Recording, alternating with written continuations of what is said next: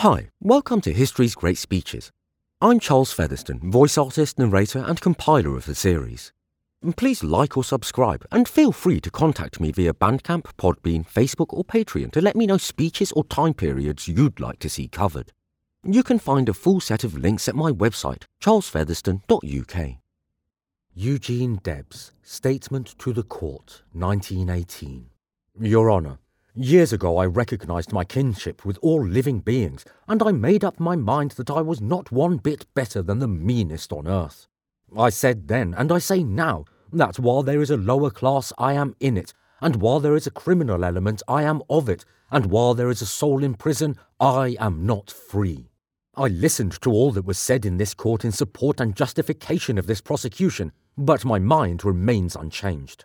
I look upon the Espionage Law as a despotic enactment in flagrant conflict with democratic principles and with the spirit of free institutions.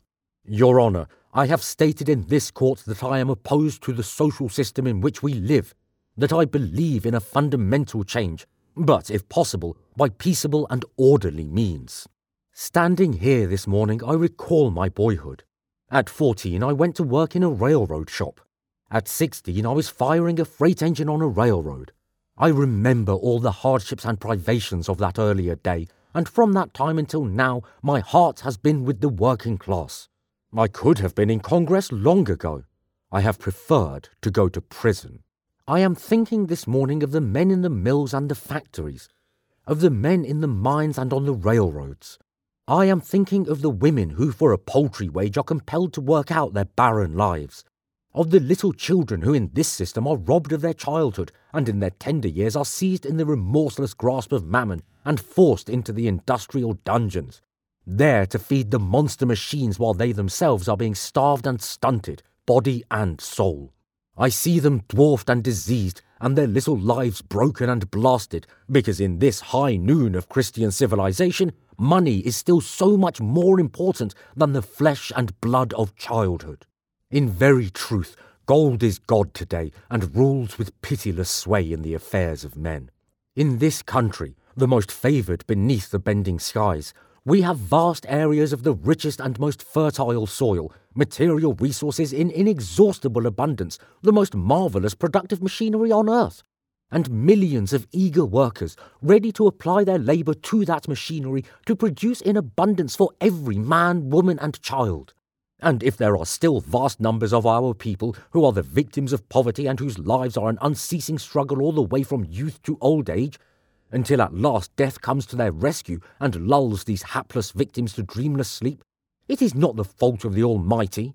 It cannot be charged to nature, but it is due entirely to the outgrown social system in which we live that ought to be abolished, not only in the interest of the toiling masses, but in the higher interest of all humanity. I believe, Your Honour, in common with all socialists, that this nation ought to own and control its own industries. I believe, as all socialists do, that all things that are jointly needed and used ought to be jointly owned. That industry, the basis of our social life, instead of being the private property of a few and operated for their enrichment, ought to be the common property of all, democratically administered in the interest of all. I am opposing a social order in which it is possible for one man who does absolutely nothing that is useful to amass a fortune of hundreds of millions of dollars, while millions of men and women who work all the days of their lives secure barely enough for a wretched existence. This order of things cannot always endure. I have registered my protest against it. I recognize the feebleness of my effort, but fortunately I am not alone. There are multiplied thousands of others who, like myself, have come to realize that before we may truly enjoy the blessings of civilized life, we must reorganize society upon a mutual and cooperative basis. And to this end, we have organized a great economic and political movement that spreads over the face of all the earth. There are today upwards of 60 million of socialists, loyal, devoted adherents to this cause, regardless of nationality, race, creed, colour or sex. They are all making common cause. They are spreading with tireless energy the propaganda of the new social order.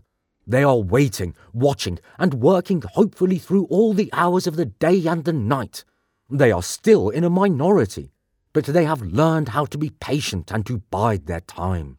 They feel, they know indeed, that the time is coming, in spite of all opposition, all persecution, when this emancipating gospel will spread among all the peoples, and when this minority will become the triumphant majority, and, sweeping into power, inaugurate the greatest social and economic change in history.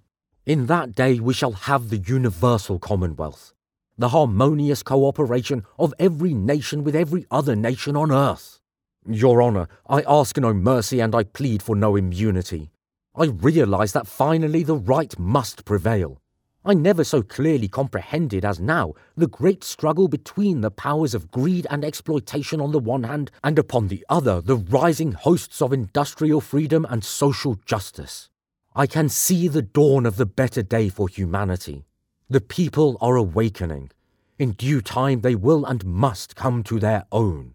When the mariner, sailing over tropic seas, looks for relief from his weary watch, he turns his eyes toward the Southern Cross, burning luridly above the tempest-vexed ocean.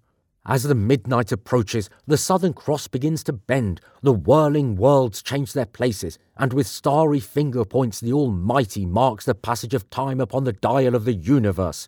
And though no bell may beat the glad tidings, the lookout knows that the midnight is passing and that relief and rest are close at hand. Let the people everywhere take heart of hope, for the cross is bending, the midnight is passing, and joy cometh with the morning. I am now prepared to receive your sentence.